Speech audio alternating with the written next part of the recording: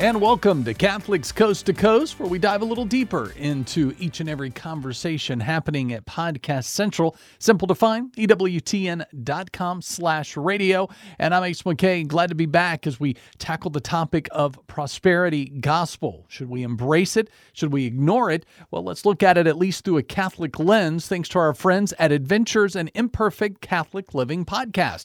It's going to help us start the conversation this week on Catholics Coast to Coast. We are ashamed to admit, Tom, that even though I'm a cradle Catholic, Jennifer came into full communion in the church in 99. We got married in 95. Around 99, 2000, we really started taking our quest for Jesus more seriously. It wasn't necessarily always in the Catholic Church, and we might have been somewhat attracted to some Protestant preachers that were espousing the prosperity gospel that you talk about in your book. Okay, you have to remember the prayer of Jabez was also launching right around that time when we were newly married, and that got on our radar as well. That was kind of the starting point for us. Do you remember the prayer of Jabez? I do remember. I don't think I read the whole thing through, but I did read parts of it, yeah. Yeah, it was like, oh, Lord, that you would enlarge my territory. You know, it's basically like, make me have more stuff, God, is basically what the prayer was. And I'm conflicted, and I think that this is something we could talk about a little bit. 4 things like that. And in your book, The Prosperity Gospel, and I love the subtitle, How Greed and Bad Philosophy Distorted Christ's Teaching. I think about those times when I was reading Prayer of Jabez. I did want more stuff, right? I felt like, God, make it easier for us to have a house, make it easier for these things to happen. But what's interesting is, looking back at it with hindsight, he did enlarge our territory. He led us to things like total consecration to Jesus through Mary. He led us to a deeper holiness. He led us to things to help people to grow in their faith. And we've been very blessed to actually have a larger territory in the fields of ministry, but not necessarily financially. So there's this weird idea of praying for more, but does God give us, if we pray for more with the idea of the prosperity gospel, will he give us more of what we actually need? Well, John Paul II makes a distinction in Interdecimus between having more and being more. And I think they're talking about the latter. And God does want us to be more, but not necessarily to have more. And as far as wanting to have more, we don't tend to make a distinction between needs and wants. In fact, ordinary economics that you'll find if you take economics at almost every institution in the country doesn't make it that distinction. Whatever you want is the same as whatever you need. And but as Catholics, we have to realize that, as St. Thomas said, the appetite for natural riches is not infinite, because you can only have so much. I mean, if you have 10 houses, you can't even live in them. And they just collect dust. If you have 100 pairs of shoes, you're not going to wear them. So in fact, you won't have room in your closet. So needs and wants, that's a very important distinction between.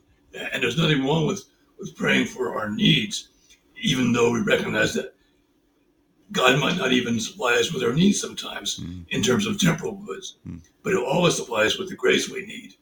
As I quote Cardinal Newman in the book, that if I'm in sickness, that's part of God's plan. If I'm in doubt, if I'm in perplexity, and so on. So,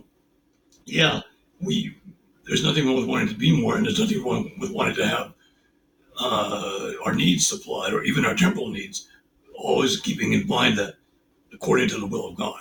Was there some point where, in your own life that because you've written a whole bunch of other books and books that have covered a wide array of subjects, at some point you had to have said, there's a need for a book that counters this prosperity gospel and to write it from a Catholic perspective. Did something personally happen in your life, or something that you were witnessing that really started to sort of gnaw at you, that you saw the need for a book like this? Well, to be honest with you, TAN approached me. Okay. And they asked me if I would write a book on the prosperity gospel. And my response was, well, yes, but it's easy to make fun of the prosperity gospel. That's, you could write something like that without any trouble. I wanted to show why something is weird, why something is bizarre, as the prosperity gospel caught on.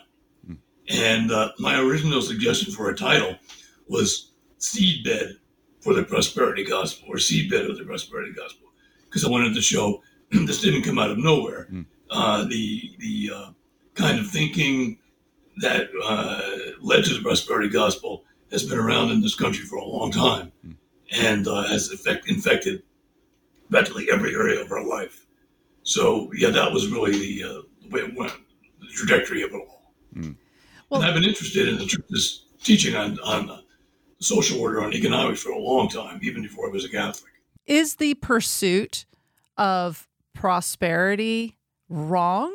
You know, just the pursuit of more money, the pursuit of a way to provide for your family, like the desire for good things is pretty wired into us. We don't necessarily see it as an evil thing, but more of a responsibility that I think American families feel very pressured to attain. Are we slipping into a prosperity gospel mindset by accident? Well, I think often we are.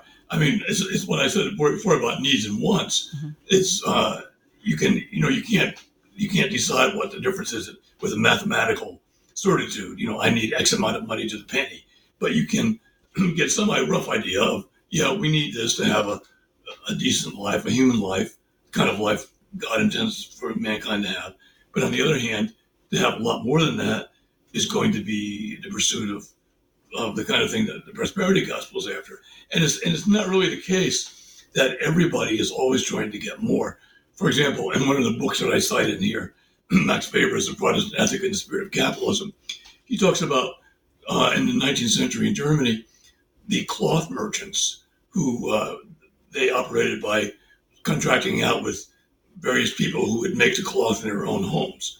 And then they would get the cloth, collect the cloth, and take it to a wholesaler and so on.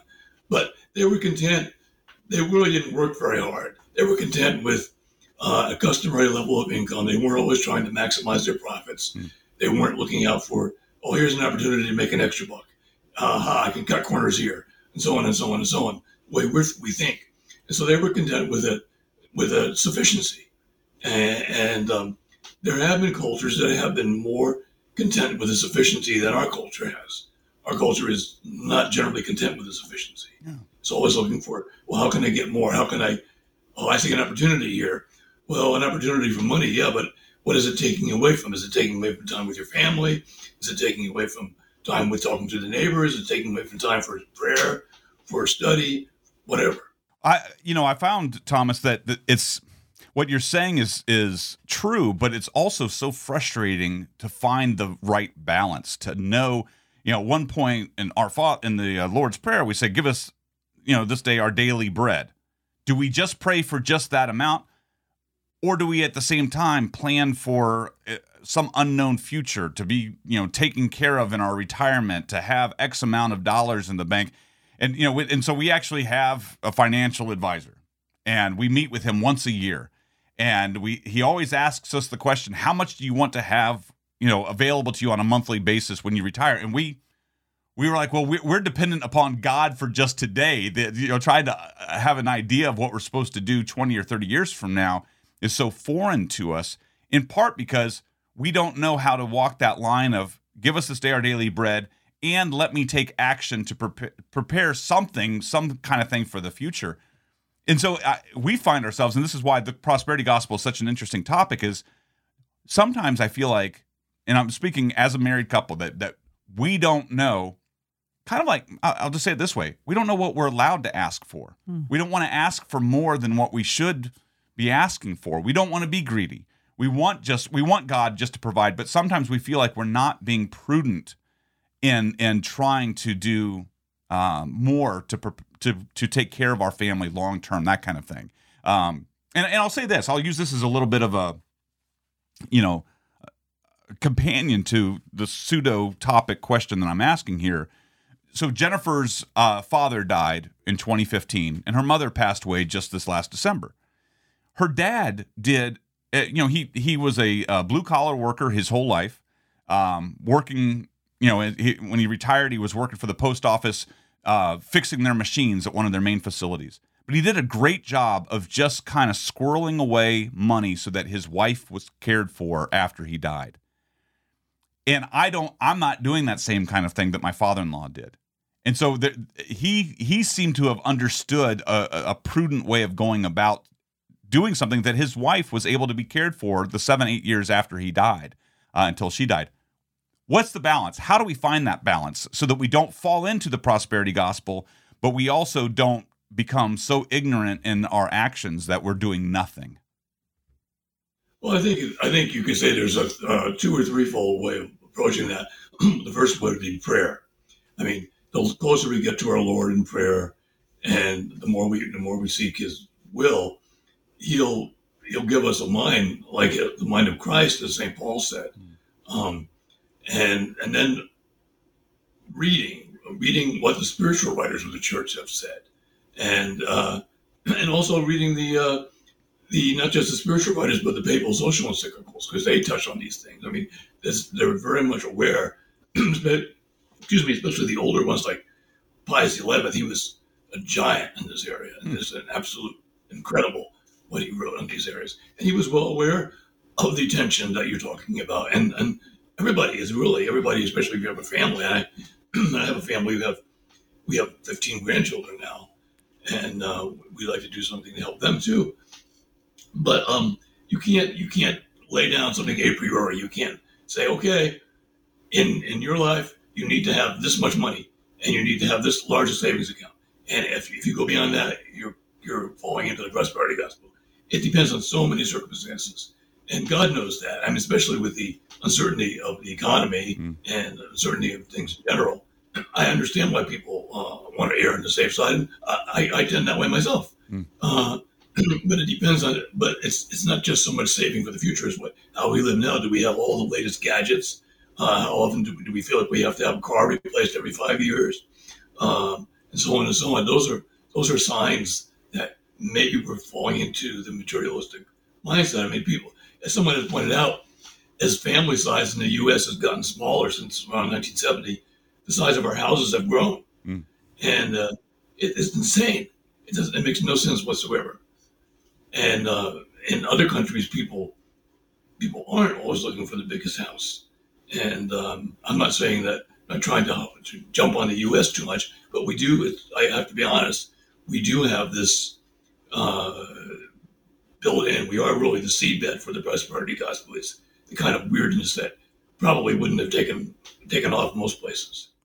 Well, one thing I appreciate about your book, Thomas, is how you called us out in the best of ways, because while it would be easy to take the position of being a victim and like, oh, the world is bad, I'm just this Catholic woman trying to live a very simple life in a very, secular world that's all about wealth and the pursuit of gaining things, whether it be money or, accolades or praise. But at the same time, showing us how even in our attempt to be holy, we're still kind of participating in our own way in prosperity gospel.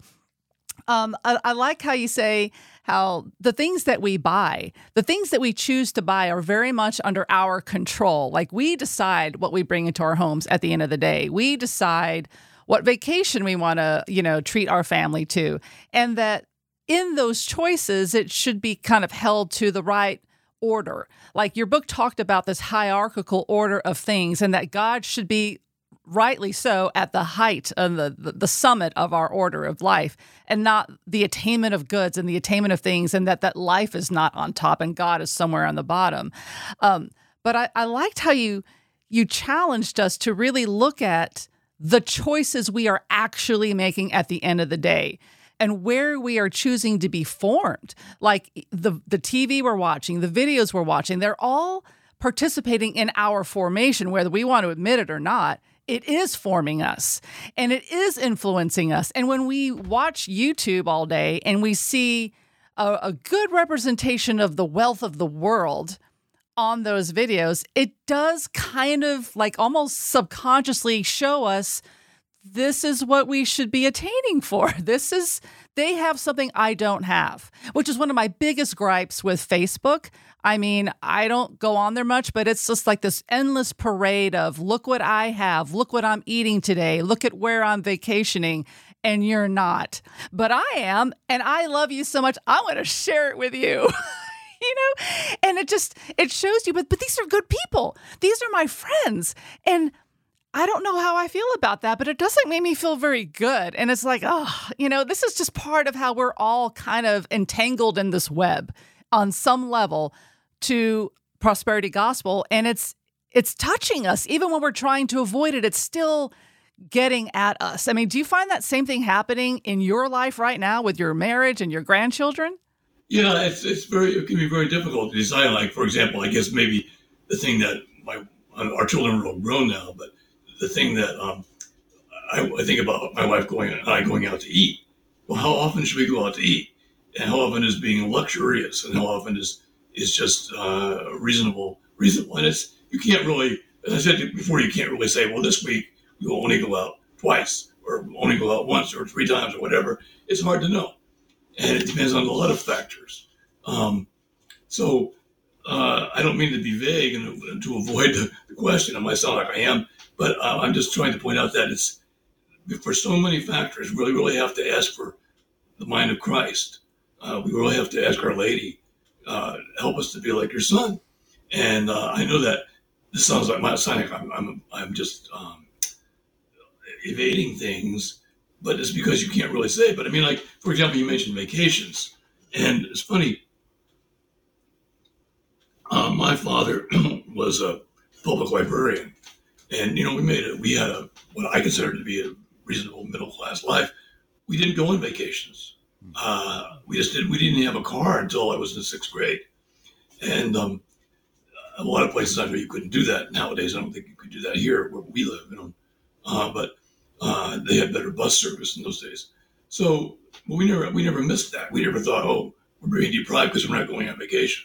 It just never occurred to us that, oh, gee, other people go on vacation. Why don't we? We didn't miss it.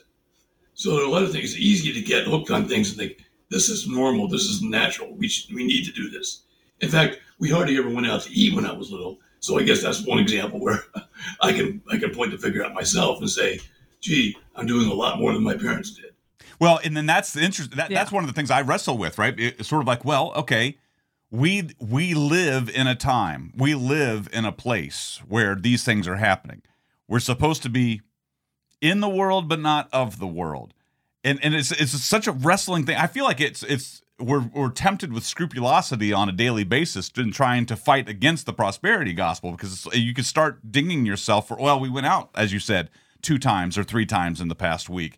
I'm not being very prudent with our money. I'm not being very wise. I'm not living with the heart of Christ. Or am I? Because this is the time and the place that we're in. And you said something a few minutes ago, Thomas, that I want to touch on.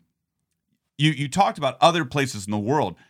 So it sounds like this, while the prosperity gospel can be found in pockets around the world, is this primarily an American and North American issue, or is this a globally pervasive thing?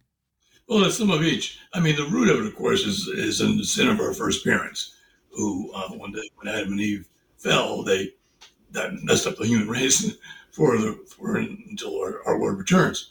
But you can have things that are worse and that are better. And as I tried to point out in the book, there are 2 elements in American life that are not present everywhere. One of them is the pervasive Protestantism, and not just, say, like Anglican Protestantism that retains a certain number of Catholic elements, but the most radical kind of Protestants that came to New England, the Puritans, the Pilgrims, the Quakers that came to the Middle Colonies, they were the Protestants that were trying to distance themselves as much as possible from anything that smacked of Catholicism. So the kind of restraints that Catholicism put on human appetites were in many cases just jettisoned. I quote in the book Henry Adams, in that wonderful book of his, Mont Saint Michel en Chartres, where he talks about how in 13th century France, a huge amount of money was invested in building churches. And when you consider the state of the economy in France at the time, a gigantic sum was invested in churches, not in shopping malls, not in swimming pools, but in churches, and beautiful churches that they had to pay craftsmen to do very detailed and meticulous work to make the stained glass windows, the statues, the buttresses, and so on. And so we don't have that in the United States. We don't have any consciousness of the Catholic background of civilization.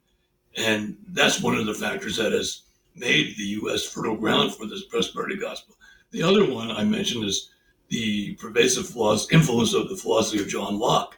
And somebody said, Lewis Hartz, who was an historian, that in the United States, Locke is a national cliche. His way of looking at society is just taken for granted. And many people aren't aware there's any alternative. In fact, you're probably aware that right now in Catholic circles, there's a debate occurring about what is called post-liberalism. And liberalism here doesn't mean liberalism as we ordinarily use the term, like talking about the Democratic Party, for example. It means the pervasive classical liberalism, of which both Republicans and Democrats are examples in different ways. And people are waking up to the fact that liberalism, and Locke was one of the chief exponents of liberalism. He was, in a way, in the English-speaking world, he was the one who crystallized it, made it seem palatable, laid down a simple way of applying it. And Catholics are realizing now, this isn't really compatible with Catholic thinking, Catholic living. And they're looking back, for example, at Pope Leo XIII, who was the Pope in the last third of the 19th century, who was a remarkable Pope. I mean, just incredibly remarkable. And he kind of restated the principles of Catholic doctrine as applied to the social order, both political and economic, in a series of remarkable encyclicals. A lot of people are aware of his encyclical Rerum Novarum, which is certainly noteworthy, but that wasn't the only one. There were other encyclicals that in which he talked about the political order, how the state should relate to God, how the state had a duty as such to honor God, not just you and me as individuals, but society has a duty to honor God. And when you have that kind of recognition, then you realize, wait a minute, we're in this more than just piling up good for ourselves. When you talk about the liberalism, and this might tie together with, you also discuss how this idea of the prosperity gospel has corrupted education to a certain extent. How so? Well, I say, yeah, pretty much totally. Yeah. Pius XI, in his encyclical Divini Elias, said that education is not an individual thing. It's a social thing. I mean, sure, it's individual in the sense that we're forming ourselves, but we're forming ourselves for the sake of what contribution we can make to the common good, both on the spiritual level and on the material level, whatever our vocation might be. But most people think of education as simply, what can I do to get ahead? How can I maximize my income, really? I mean, you'll see that ROI, return on investment. And you'll find plenty of websites. If you put in Google education ROI, you will get all kinds of advice about how you should or shouldn't invest in college, because you might make better money if you invested in the stock market or something like that. And that's a totally perverted way of looking at education. And education is yeah, sure, it's for ourselves, but it's also for what we can contribute to the common good. It's not just a means of how much we can make money. But in the United States, when we talk about higher education, we primarily say, well, people who go and get college degrees or people who get graduate degrees will make X amount of money more than others. That's not the point. The point is it part of our vocation? Does it help us to contribute to fulfilling our vocation, to aiding the common good, and so on? So education has been really radically individualized. But is that why we see so many colleges, non-Catholic colleges, are no longer places where let me back up for a second, Thomas, and try this again. We know that it's oftentimes problematic to send our Catholic kids to secular colleges. There's all sorts of studies showing how a great number of them lose their Catholicism when that happens. So how do we continue to push forward on a strong education in this world, in this nation in particular, so that they're not being corrupted, so that they are actually going to be those contributing members of society, and get that education that's going to help them to do that without them losing their souls? And that seems to be, that's not really the point of your book, but you seem like a good person who'd be able to have some thoughts on that. Yeah, I mentioned that briefly in the book because that is obviously a great concern. And when our children were coming of college age, we said, okay, here's your choices. And we gave them all the choices of good Catholic colleges. You can choose one of these, but that's it. If you want to go somewhere else, if you're 18, well, we can't stop you, but we can't help you. We don't want to help you either. Yeah. So yeah, we have to be very, very careful about not just high schools, but not just colleges, but the whole formal education of our children. Yeah. Because you're right, it's extremely important and extremely problematical. And there are a lot of Catholic colleges that are Catholic colleges in name only, and that will destroy our children's faith. But that's a separate issue from the issue I was bringing up about the commercialization of education. Those go hand in hand. Well, I shouldn't say hand in hand. They're parallel to each other, but they're different issues. And you could have a Catholic college, for example, that was just as interested in saying, well, we'll help you make a lot of money and you won't lose your faith. Well, the second part is great, but the first part is a little problematic. Those are two issues. And they're both important. I agree. And that's why there should be more of these good Catholic colleges.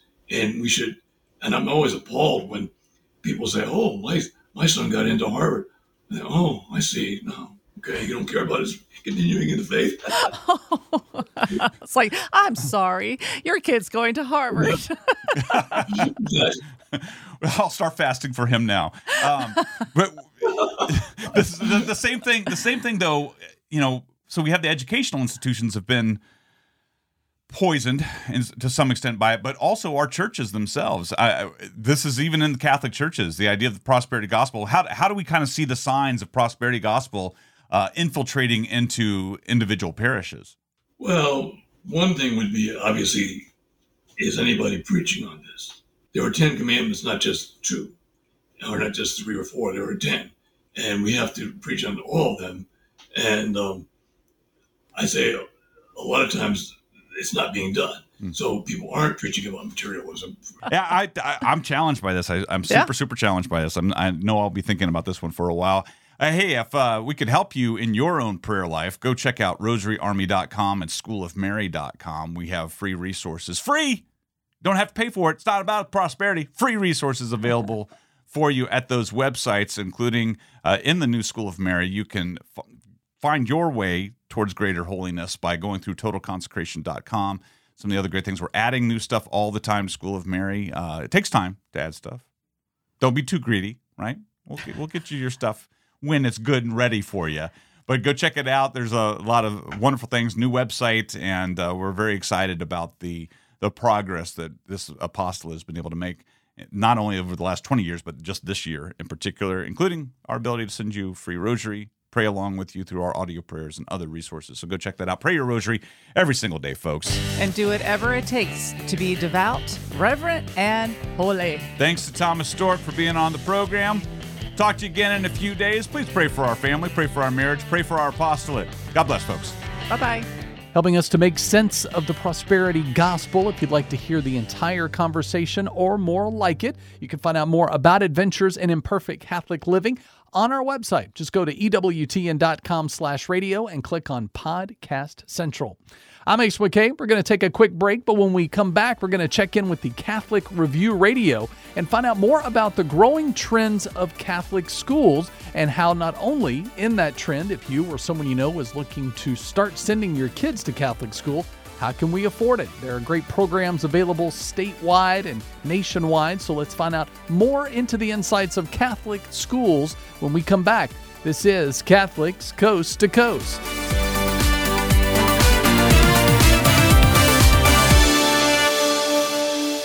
If it's central to the faith, you can find it on EWTN Podcast Central, featuring the best of EWTN Radio, as well as faith-filled podcasts from our friends and affiliates across the nation, all in one place, all free. The destination for great Catholic audio programming is EWTN Podcast Central. It's like podcast heaven. Visit EWTN.com/radio/podcasts today. Welcome to Catholic Review Radio. I'm George Matysek. The 2023-24 academic year for Catholic schools in the Archdiocese of Baltimore opened August 28th for 58 schools within the Archdiocese. Joining us to talk about Catholic education and some of the highlights for the coming year is Dr. Donna Hargens, Superintendent for Catholic Schools in the Archdiocese of Baltimore. Dr. Hargens, thanks so much for being here on Catholic Review Radio. Thank you for the opportunity to talk about our wonderful Catholic schools. Well, last year, in the last academic year, Catholic schools in the Archdiocese enjoyed a significant boost in enrollment, and there were 24,743 students enrolled. And I know the final figures are not in yet for this year. They won't be ready until October, but the school system is projecting a 1% increase from last year. And there are several Catholic schools that have seen really significant increases. Archbishop Borders in Highlandtown has an 18% increase this year. St. Agnes in Catonsville has a 15% increase. And St. Mark in Catonsville has a 14% increase. What's driving the increase in enrollment in Catholic schools? Well, and I think what happened was certainly during COVID, it put the light on us and the quality of the education and our teachers. And when I hear the numbers, it's all, to me, about individuals that are going to benefit from Catholic education and accessing Catholic education. So we continue to, as you said, benefit from an increase in enrollment. So we're helping more students and more families, which we're grateful for. Are you seeing the students who joined the Catholic school system during the pandemic, are they tending to stay? Are you having a high retention rate among those who come into the system?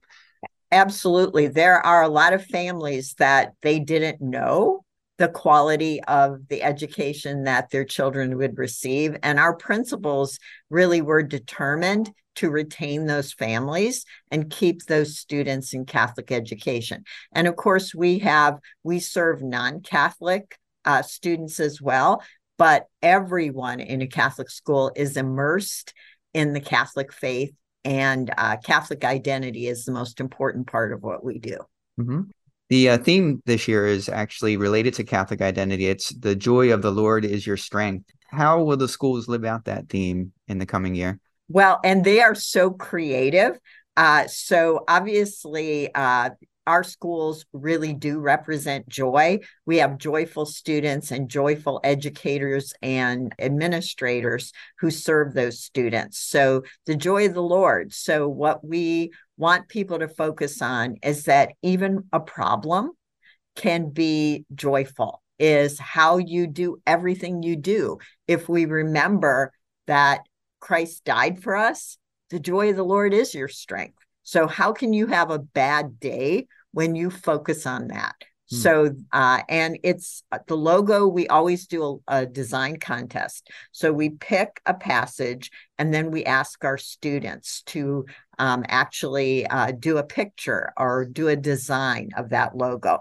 And this year's logo, the official logo, was created by Amanda Abdul Sabur, a student at St. Mark School. Will the students be focusing on this theme in their religion classes throughout the year, or other parts of the curriculum? Absolutely. So it always goes back to the core of our core, which is the joy of the Lord is your strength.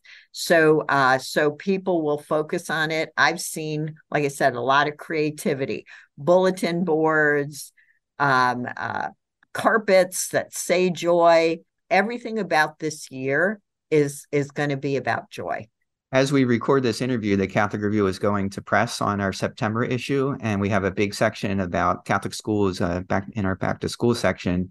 And there were two stories that really struck me. There are a lot of great stories in that, but two of them really stood out. One is about a new program at St. Francis Academy in East Baltimore, which is a school made up mostly of African Americans, and they are actually training students to become pilots, which is really important because there are so few African American pilots in the country. Only 2.2% of all airline pilots are Black. So that's a really great program. And the other one that really jumped out at me is the aquaponics program at Bishop Walsh School in Cumberland. And aquaponics involves raising fish. They raise blue tilapia in these huge fish tanks at the school. And then the nutrients from the fish's waste help grow plants, vegetables that they have the vegetables available in the school, and then they sell it. They hope to sell it to the restaurants, and they also give it to a rescue mission in Cumberland.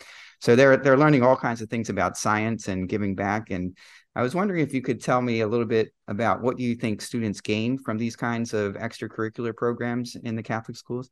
Well, and our actually what we focus on is a Christ-centered environment that is academically excellent, that empowers students to reach their full potential. So when you give the students an opportunity to do something related to their interest and learn, like St. Francis Academy with learning for maybe the goal of becoming a pilot, or at Bishop Walsh learning about hydroponics, you are creating, in education terms, an interest. It's a catalyst for wanting to learn more, because in both of those things, you need to be able to communicate well, and you need to be able to do math. So you're learning in the context of something that's really interesting and exciting to you. So that's a core of what our teachers do, is make the learning relevant to the learner. In your travels, are there other programs that stand out in the Catholic schools? Well, we have robotics programs, we have maker spaces, we have 3D printers. So what you see is students using state-of-the-art equipment and taking advantage of 21st century skills. So we do see those in our Catholic schools. And sometimes people don't know that about us, that you will go into a Catholic school and you will see a maker space. You will see at St. Agnes a state-of-the-art lab, science lab. So you'll see all of those things. And then you also see performing arts. So if you haven't been to a Catholic school and to see a performance of what our students do, you need to see that as well. So again, it's what motivates a student to learn, what's their interest, and us providing an avenue and an opportunity for them to learn. But back to, remember, everything we do, from a performance to robotics competition, we're first and foremost Christ-centered. And again, we focus on academic excellence. The last few years, the bishops have put a heavy focus on reviving an understanding of the Holy Eucharist. And in the Archdiocese of Baltimore, we actually had a whole year devoted to the Eucharist. And that campaign is ongoing. What are the Catholic schools doing to help children understand what the Eucharist is and how they can develop a love for the Eucharist? Well, and what you will see in our schools is Eucharistic adoration, and our students learning about how to really be present and in Eucharistic adoration. So there will be a school that St. John Westminster, where Father Mark will bless every classroom. I believe he carries the Eucharist through the school. So what you see is a real focus on that. And our theme was Year of the Eucharist. So we learned how you encounter Christ, right, in the 4 ways. Then we went to one body in Christ, because we are one body in Christ. And then this year, the joy of the Lord. So we should, and our students go to Mass, and we should all be in awe of the Eucharist at Mass and receiving it. My favorite part of the convocation, and this is my 6th year in the Archdiocese of Baltimore, is being present with every educator, and of course, receiving the Eucharist. When you see those lines of people receiving Christ together as one body, that's still, I'm in awe of that. So that's what our students are doing, is learning to encounter Christ, have a relationship with Christ, and to be in awe that Christ died for us. So the joy of the Lord is our strength. I know there's a new program launching in 2024 called Gift of All Truth, which will train young adults to become evangelization missionaries. So you'll have 18-year-old to, I guess it's 30 or 35-year-olds being trained specifically about how to evangelize. And one of the first places they plan to go is Mother Mary Lang Catholic School. So it's interesting. We've got that kind of relationship developing among the schools and evangelization efforts. And we're so excited about the missionaries that are going to focus on evangelization of youth, focusing on Mother Mary Lang. So again, I believe that will bear a lot of fruit for individuals. I mean, you change people's lives through helping them encounter Christ. This is life-changing. So to have missionaries in love with their faith, sharing that with our students, that's a beautiful thing. And of course, our educators share their faith. When I talk to Catholic educators, they say the best part about teaching in a Catholic school is I am sharing my faith and I'm growing spiritually through the experience of being in a Catholic school. And that's a wonderful thing to hear as well. Dr. Donna Hargens, the Boost program, which is a scholarship program funded by the state of Maryland and provides $9 million in scholarship money to children from low-income families to attend Catholic and other non-public schools, has faced some challenges in recent years. The new governor tried to phase out the program, but it was ultimately restored by the legislature. This year, Boost received about 7,000 applications from low-income families for that $9 million in scholarships. And from what I understand from the Maryland Catholic Conference, based on the number of certified applicants for this coming school year, it's really about double of what the need is, double what the amount appropriated by the legislature was. So could you talk about how important it is for our lawmakers to understand Boost and how it helps children in our state?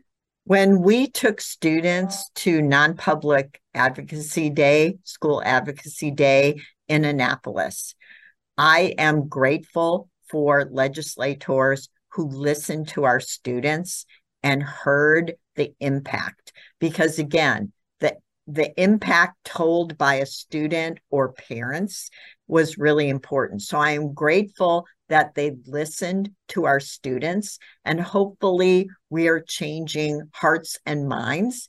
But the numbers speak for themselves. When you give people an opportunity to apply for a Boost scholarship, and when there are 7,000 applications, and when the number of applications amount to twice what's available, the numbers should change minds and hearts. Is that many people wanted to access Catholic education and wanted a Catholic school environment for their child.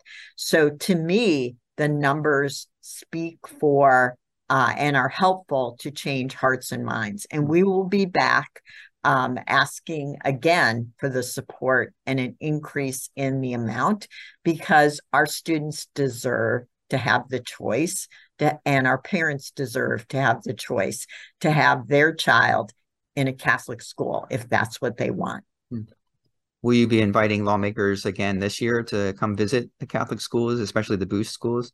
All of our schools invite legislators to actually visit the school. Again, people are moved by an experience, and they might not know what the experience is really like. So we encourage legislators and the governor to come and visit our schools and see that their decision to put $9 million in their budget is making a huge difference in the lives of students. And I hope what they see also is that we did leave some people behind when they wanted to access Catholic education, but or private education, and they didn't get the opportunity. So I imagine that must be a very sad day when you get the letter that says you did not get the Boost Scholarship, because again, you were hoping for that for your child. So I hope they also know the impact on the students that didn't get the opportunity. What could be done to make this program more permanent so that we avoid the kind of legislative skirmishes that we see from year to year? Our hope is that it would be put into law and that it wouldn't be a discussion every year, but that it would actually just be put into law and that we could count on it and our families could count on it. That would be our hope. And I know every year that's what we hope for. And again, just to be clear, we're grateful for the 9 million, right? We're grateful that students are benefiting, but we also have to tell the story about who didn't get to benefit from Catholic education. Could you speak a little bit more broadly about the affordability of Catholic education? I know when you compare the cost of tuition with other non-public schools, that Catholic schools are significantly more affordable, but it's still out of reach for a lot of families. What kinds of steps are being taken to make Catholic education affordable in the Archdiocese? Well, I am always grateful for the generosity of the donors for Partners in Excellence, which provides a lot of dollars to help students. So that is really, again, makes it affordable. And that combined with the Boost Scholarship, and every family does still pay. But that is huge. And I know there's a pie breakfast in the fall that we hope people will come to and donate, because it does help our students. So the generosity of this community and WeWork is really making a difference as well. So it's Boost dollars plus the generosity of this community. And you're exactly right. Our families wouldn't be able to afford Catholic education. We are also looking, having Notre Dame come and do a workshop about Latino enrollment. And so how can we better reach out to the Latino community? And our budget reviews are all about keeping it as affordable as we can. So how do we grow and sustain Catholic schools and still don't outprice and leave families behind because it gets too expensive? But as you can imagine, that's a challenge because the cost of everything goes up. The other challenge, of course, is we want to pay teachers well, and we try to increase their salaries. But again, we're trying to do that along with keeping it affordable for parents. James Selinger, who was the first chancellor for Catholic education in the Archdiocese of Baltimore, retired in June of 2022. And the Archdiocese has been conducting a national search for his replacement that's been going on for about a year now. What's the status of that search? It is ongoing, and we all agree that James Selinger is hard to follow. And he set a high bar, big shoes to fill.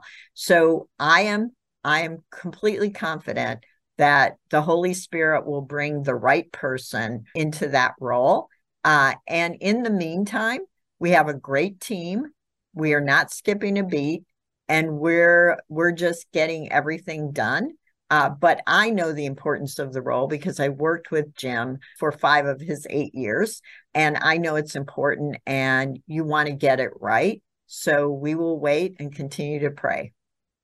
And he's been doing some consulting work with the Archdiocese, even in his retirement. He is very generous with his time, and he's a wonderful person, and I can't imagine a better chancellor of education. So he does, and he always is a phone call away to answer a question. So he's been very generous, but I also know that what we want for him is to enjoy retirement and his grandchildren. Right. And he has a new grandson. So we're happy that he's enjoying that as well. This year is also a special year for Notre Dame Preparatory School because it's their 150th anniversary, and Archbishop Laurie will be celebrating a special mass there in September. Are there other special events coming up this year, special highlights for the coming academic year? Well, anytime. I know, for instance, like Resurrection St. Paul, their church renovation will be done. So in the spring. There are lots of things like that happening. And we're planning to have our last principals meeting there to celebrate with them that it's done. And I know they had a big anniversary too, and had a gala last year. So there are a lot of exciting things happening like that. And I can tell you, Archbishop Laurie, when he goes to any school to do mass, which he does a lot, and he's so generous, that's a big deal for any school. So Archbishop Laurie is very sought after, as well as Bishop Parker and Bishop Lewandowski. So we're grateful to all three of them. But Archbishop Laurie, it's roll out the red carpet and pure joy. There's that word again, when Archbishop Laurie visits your school. Great. We've got about a minute left. What are you most excited about for the coming academic year? I love school, but I'm the superintendent, so I should. But what I see is people joyfully preparing for the students. And I see everyone as so ready and excited about the school year. So to me, the school year is you begin again. And the faculty are excited and the students are excited. I know the parents are excited. But I am grateful for the faith-filled commitment and passion of everyone who's getting ready for this new school year, and the team in the Department of Catholic Schools, who is tirelessly working to support the schools. Great. And if you'd like to learn more about Catholic schools in the Archdiocese of Baltimore, you can go to archbalt.org/schools. And there's a lot of information about Catholic education in the Archdiocese. Our guest today has been Dr. Donna Hargan, Superintendent of Catholic Schools for the Archdiocese of Baltimore. Dr. Hargans, thanks again for being here. Thank you for having me. It's such an honor. For Catholic Review Radio, I'm George Matisek. Thanks for listening. Thank you for joining us for this edition of Catholic Review Radio. As we prepare for the week ahead, let us do so in prayer together as one community of faith. Our Father, who art in heaven, hallowed be thy name. Thy kingdom come, thy will be done, on earth as it is in heaven. Give us this day our daily bread, and forgive us our trespasses, as we forgive those who trespass against us.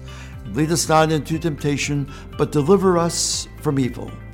Let us also ask the blessing and intercession of our Blessed Mother as we pray, Hail Mary, full of grace, the Lord is with thee. Blessed art thou among women, and blessed is the fruit of thy womb, Jesus. Holy Mary, Mother of God, pray for us sinners now and at the hour of our death. Amen. May Almighty God bless us and keep us always in his love. Well, thanks to the Catholic Review Radio. It seems that Catholic schools not so out of reach. Great info and insights. If you'd like to hear more on this conversation or others that you might have missed, check out our Podcast Central section at EWTN.com/radio. Click on Catholic Review Radio and find out more. Let's check in as we, of course, come off of this morning's readings from the Mass and get today's Word on the Word. We've all been angry at something at some point in our lives. A priest recently told me that anger is one of those sins that you never really feel good about. Most of the time while you're sinning, there's some sort of pleasurable feeling, but not with anger. Most people don't relish the feeling of anger. I know I don't. In the first reading from Sirach, anger and wrath are referred to as abominations possessed by the sinful man. The reading puts into perspective how ridiculous it is to be angry at someone and expect to be forgiven by God. It says, if the mere mortal cherishes wrath, who will forgive his sins? The reading also notes that at the end of your life, remember and stay true to the commandments. You don't want to die having not sought forgiveness for your sins. As Catholics, we are blessed to have the sacrament of reconciliation, but you shouldn't wait until you're on your deathbed to start confessing your sins. It's a good practice to go to confession regularly. Plus, God will give you the graces to overcome your sins. This week, we challenge you to contemplate forgiveness. Think about how you would feel on your deathbed about the things that you're mad about today. Is it worth it? And that's all the time we have for today. We'll see you next week. Bye. Great passage for today. Take that with you, or definitely share it with those that you know need God's word. And let's admit it, we all need it. So let's take it with us this week. Thanks again for hanging out as we do it again each and every week. Don't forget, Podcast Central available for you anytime at EWTN.com/radio. I'll see you next week. Remember to let God define who you are, and join me for Catholics Coast to Coast.